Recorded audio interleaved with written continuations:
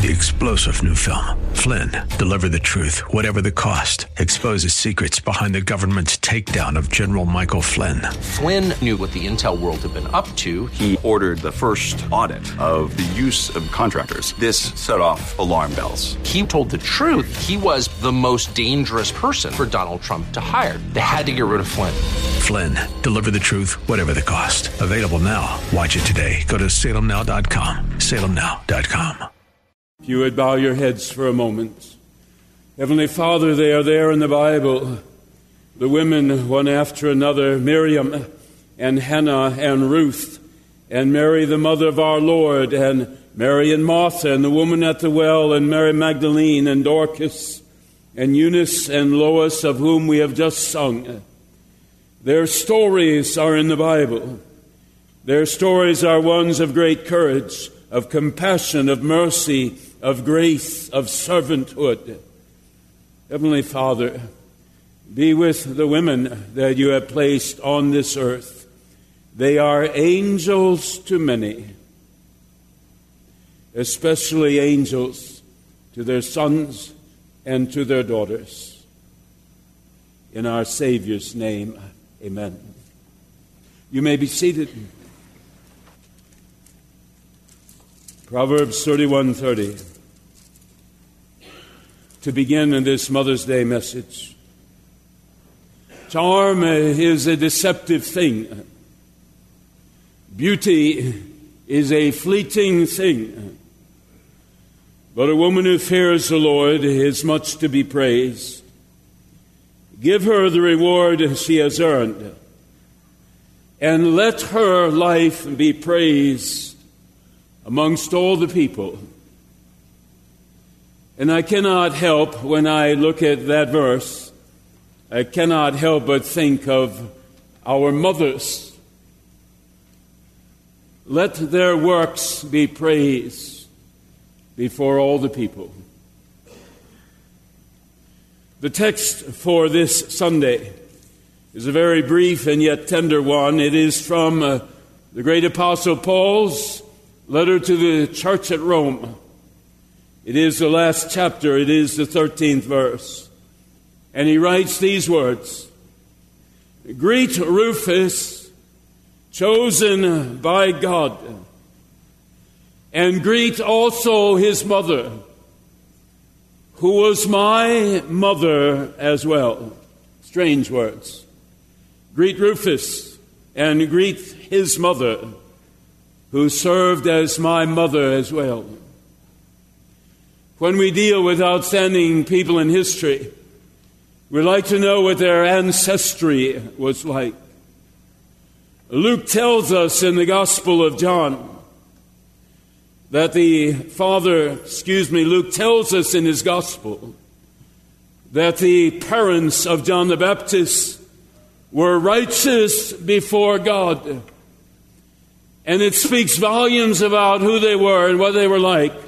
Those few words, they were righteous before God. But when we come to the other giants in the New Testament, the great Apostle Paul, we find ourselves in a quandary. For we know practically nothing about Paul's ancestors. He tells us in the Bible he was of Hebrew descent.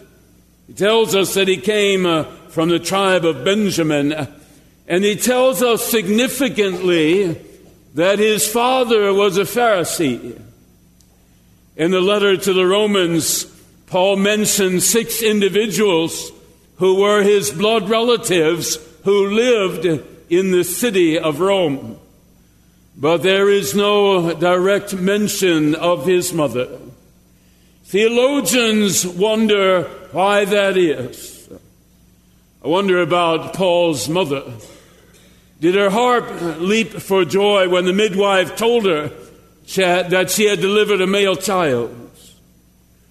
Did she stand 18 years later on the dock at the port city of Tarsus, and did she wave farewell to her son as he headed off to Jerusalem to study under the great master Gamaliel? Did she beam with pride when he wrote home to her and said that he had graduated number 1 in the class of Gamaliel? Did she rejoice when she heard that her son was the one chosen to extricate this new sect called the Christians? Did she beam with pride when he was chosen to get rid of them, to remove them from the face of the earth? And did his mother, pale with shame, did she shudder? Did she and her husband have to leave Tarsus when it became known that their son had joined this sect called the Christians? His father, a Pharisee, how deep was the embarrassment? Was he stripped of his powers? Did his mother stand up for her son? Or was she so ashamed of him that she cut off contact with the boys she loved? Such things the theologians do not know.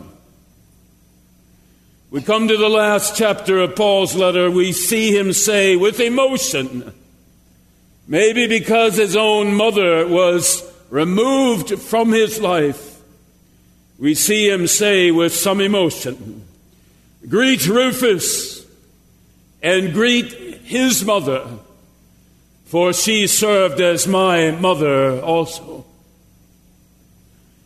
The gospel writer Mark tells us that Simon of Cyrene was the father of 2 boys, Rufus and Alexander. Many a theologian believes the Rufus mentioned in Romans 16 is the son of Simon of Cyrene. And if that name is familiar to you, he was the one who carried the cross of Christ on the Via Dolorosa. If Rufus is his son, then the woman of whom Paul speaks in his epistle must be the wife of Simon of Cyrene. This woman at some time or other had served as a kind mother figure to the great apostle. Where and when? Was it in Asia? Was it in Europe? Did she nurse him back to health? 2 Corinthians 12 tells us he had some sort of affliction in his life that he asked God to get rid of. And God said to him, you're going to keep the affliction. Most believe it was a physical ailment of some sort. Did she come to him when he was sick? Did she weave the cloak for him that he actually accidentally left behind in Troas? He mentions a group that had come to visit him when he was in the prison at Rome. Was she part of that group?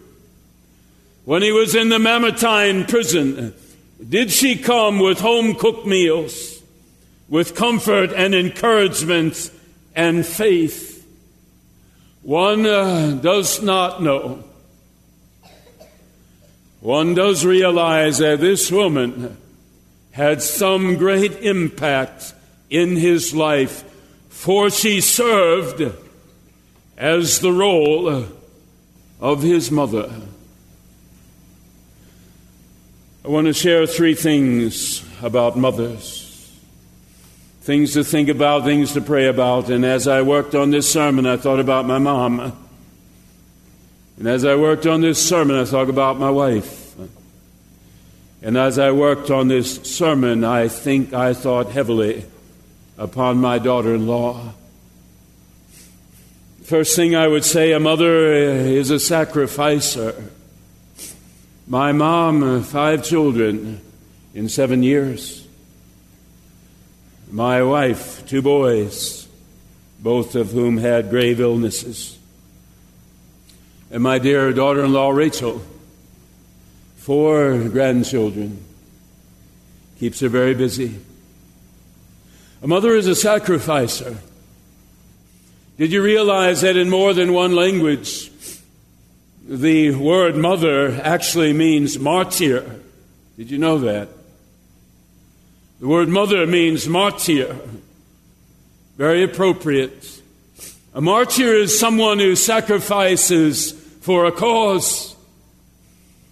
And what greater cause is there than the children that God allows a woman to bear? Sometimes, looking at my mom, my wife, and Rachel, sometimes they sacrifice with great joy and enthusiasm. And sometimes they sacrifice through tears because they'd rather be doing something else or playing some other role. A mother is a sacrificer. At times, her dreams, her goals, her aspirations, her degrees, they get swallowed up in the arms of her child. She finds joy in some of those sacrifices. She remembers far more poignantly than does the father those remarkable moments. So often Connie will say, do you remember this about John? Do you remember this about Josh when they were little? And I don't remember it all. But a mother does. Sometimes she finds great joy, and sometimes she hurts a lot as she sacrifices. She stays awake at night thinking about things. She listens to the voice of society who says you ought to play some other role. But blessed is the mother, and blessed is the home, and blessed are the children. When the mother endures and manages to hold on to the meaning of her name, martyr, one who sacrifices for a cause. Secondly, I would say of mothers, they are the passer on of the faith. They are the passer on of the faith. Faith is something that can be passed on from one generation to the next. The apostle knew this, he understood it. For in his writings, he talked about the unfeigned faith in God that Timothy had. And he said to Timothy, the faith you have in God, it came from your mother, Eunice. And the faith that Eunice had, that she gave to you, came from her mother, Lois. Those are the ones we sang about in that hymn. And Paul says, I knew your grandma, and I knew your mother. And when I watch you grow up, Timothy, I know where your faith in Christ has come from. It's come from those two women. Mothers are passer on of the faith. Henry Ward Beecher, great writer, philosopher, and preacher, when troubled by doubts in his faith, as so many are at some time in their life, he paid this tribute to his mother in one of his writings.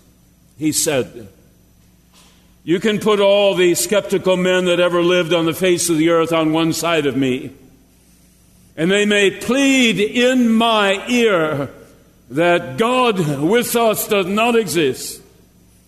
And you can take all the scientists in the world and put them on the other side of me, and they can marshal all the facts in the universe to disprove the truth of Emmanuel, God with us. And yet, let me see my mother. When some joy came into our life, it was Christ's name that she mentioned. And let me see my mother walking in some great sorrow, but reflecting the light of cheer and hope and patience and comfort for others.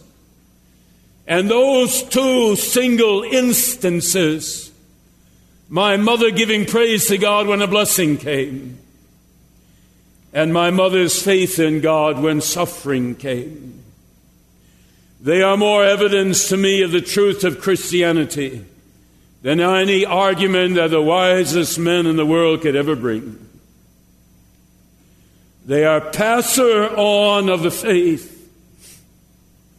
There was a senator, unnamed, in Washington, an unbeliever, he was sitting in a session with other congressmen, and those men began to ridicule and tear to pieces the tenets of Christianity. And they began to mock the intellectual and emotional stability of others in the Senate who were Christian. After a long period of time, they turned to their colleague who had been silent, and they asked him for his thoughts. He said, "You know, gentlemen, my mother was a strong believer in Christ, and you will never hear from my lips ridicule of one who follows Christ. I do not believe in him now, but I pray that sooner rather than later, my faith is the same that my mother lived." I've not talked about Mel Chansey in 15 years. Mel Chansey, Gold's Gym, president of Hell's Angels, the hugest individual I've ever seen. The size of him and his physique were enormous, just enormous.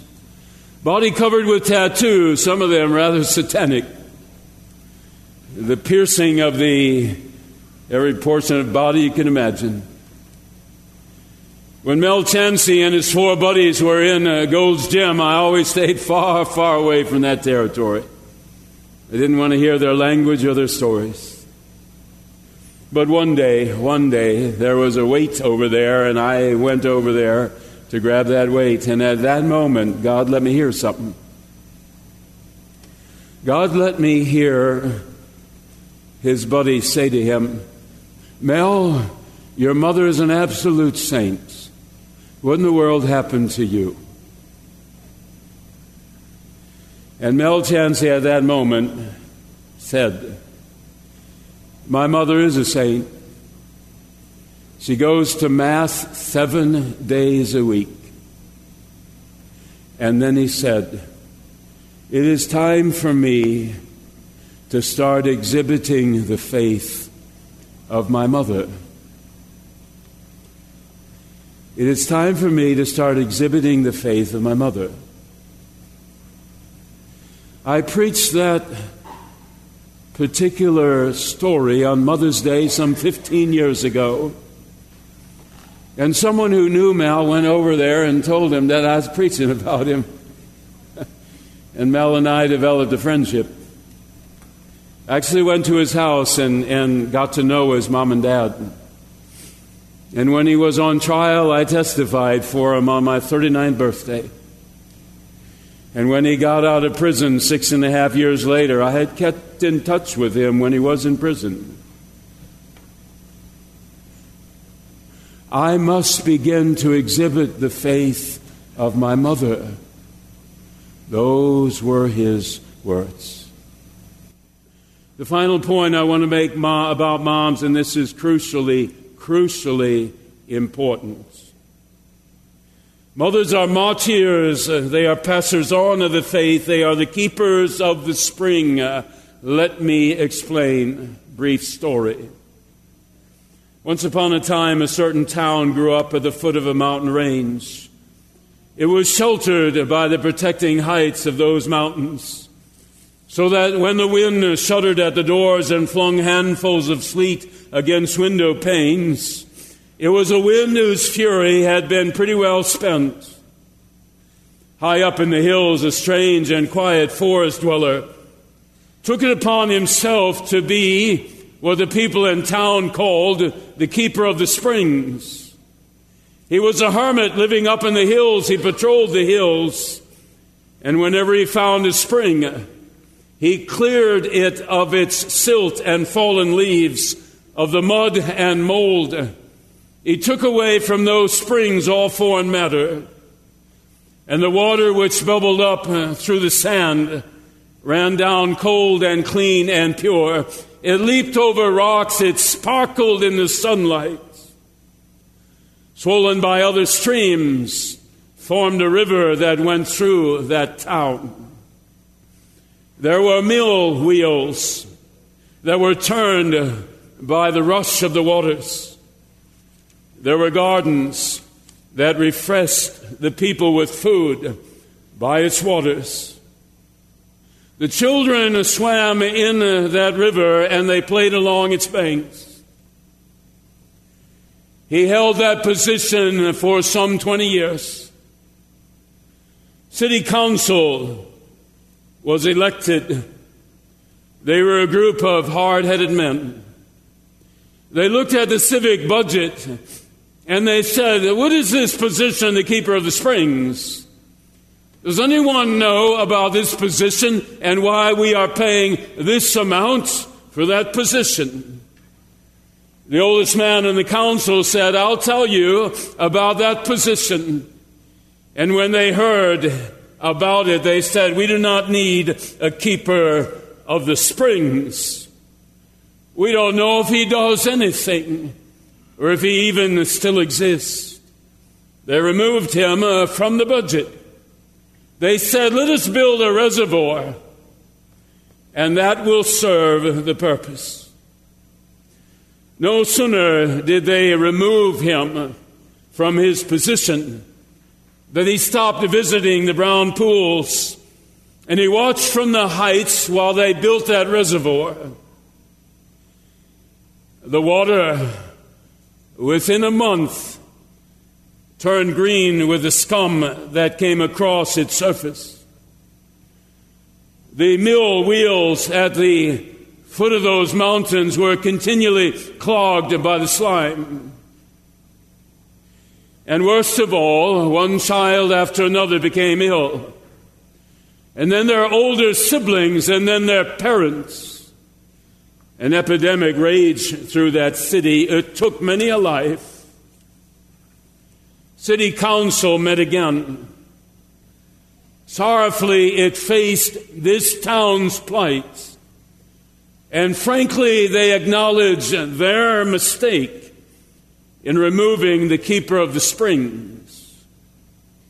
City council walked up the hillside. They hunted a long time until they found the hermit. And they asked him to do once again what he had always done. He went back to the brown pools. He removed the silt and the mud and the mold and the scum.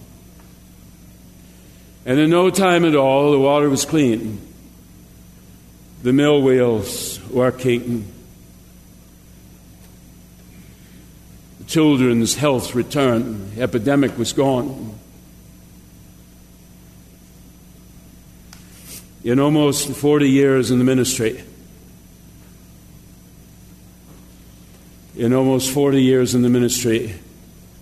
there is one who is the keeper of the spring, and that is the mother. When I think of my mom, I think of those 9 gifts of the Spirit. When I think of love, I think of some act my mom. When I think of joy, when I think of peace, when I think of patience. 5 children in 3 years. When I think of kindness and goodness and gentleness and faithfulness and self-control, I think of my mom. My dad was the minister. But if you ask me who the keeper of the spring was, it was my mom. She kept things out of the home. And if they entered the home, she removed them. Not my dad. My mom was the keeper of the spring. I did a baptism yesterday, closing in on almost 1,600 baptisms. 99% of them babies. And I said to to Michael and Lindsay Kosiolik, I said to them in the vow they took, will you set a Christian example for this child, Cain, in your words and your deeds in front of him? Will you teach him the doctrines of the Christian religion as he grows in years? Will you bring him regularly to the services of God's house someplace? Will you pray with and for this child every single day? They both answered yes. In all of those baptisms, half the time there are tears in one person's eyes when I'm baptizing the child. It is not the dad. It is the mom. And whenever I do a baptism, I sit and think to myself, the mother will be the keeper of the springs, and the mother will be the passer on of the faith, and the mother will be the martyr, someone who sacrifices her life for this baby as long as this baby lives on this earth. You understand the sacred role that your mother has played. And if you have that same title, the sacred role that you play, in our Savior's powerful name, amen. Would you rise as we pray? I close with the verse, Lord, that I began this sermon with. Charm is very deceptive, beauty is a fleeting thing, but the woman who fears and follows the Lord God Almighty is to receive the highest praise. Give her the reward, not just on Mother's Day. Give her the reward she has earned. And let her works bring her praise at the city gate. Let her works, her role as mother, be praised amongst all the people. In our Savior's powerful name, amen. 3-star General Michael J. Flynn, head of the Pentagon Intelligence Agency, knew all the government's dirty secrets. He was one of the most respected generals in the military. Flynn knew what the intel world had been up to. He understood its funding. He ordered the first audit of the use of contractors. This set off alarm bells. The explosive new documentary, Flynn, Deliver the Truth, Whatever the Cost, uncovers the facts behind this scandal. Flynn told the truth. He was the most dangerous person for Donald Trump to hire. I find out the worst enemy that I'm going to face in my life is right here in America. They took my assessment and they wanted me to change it. And I was like, I'm not changing it. They had to get rid of Flynn. With in-depth interviews, archival footage, and never-before-seen personal records of the man behind the headlines. I just felt like I was drowning. Flynn, Deliver the Truth, Whatever the Cost. Available now. Watch it today. Go to salemnow.com. salemnow.com.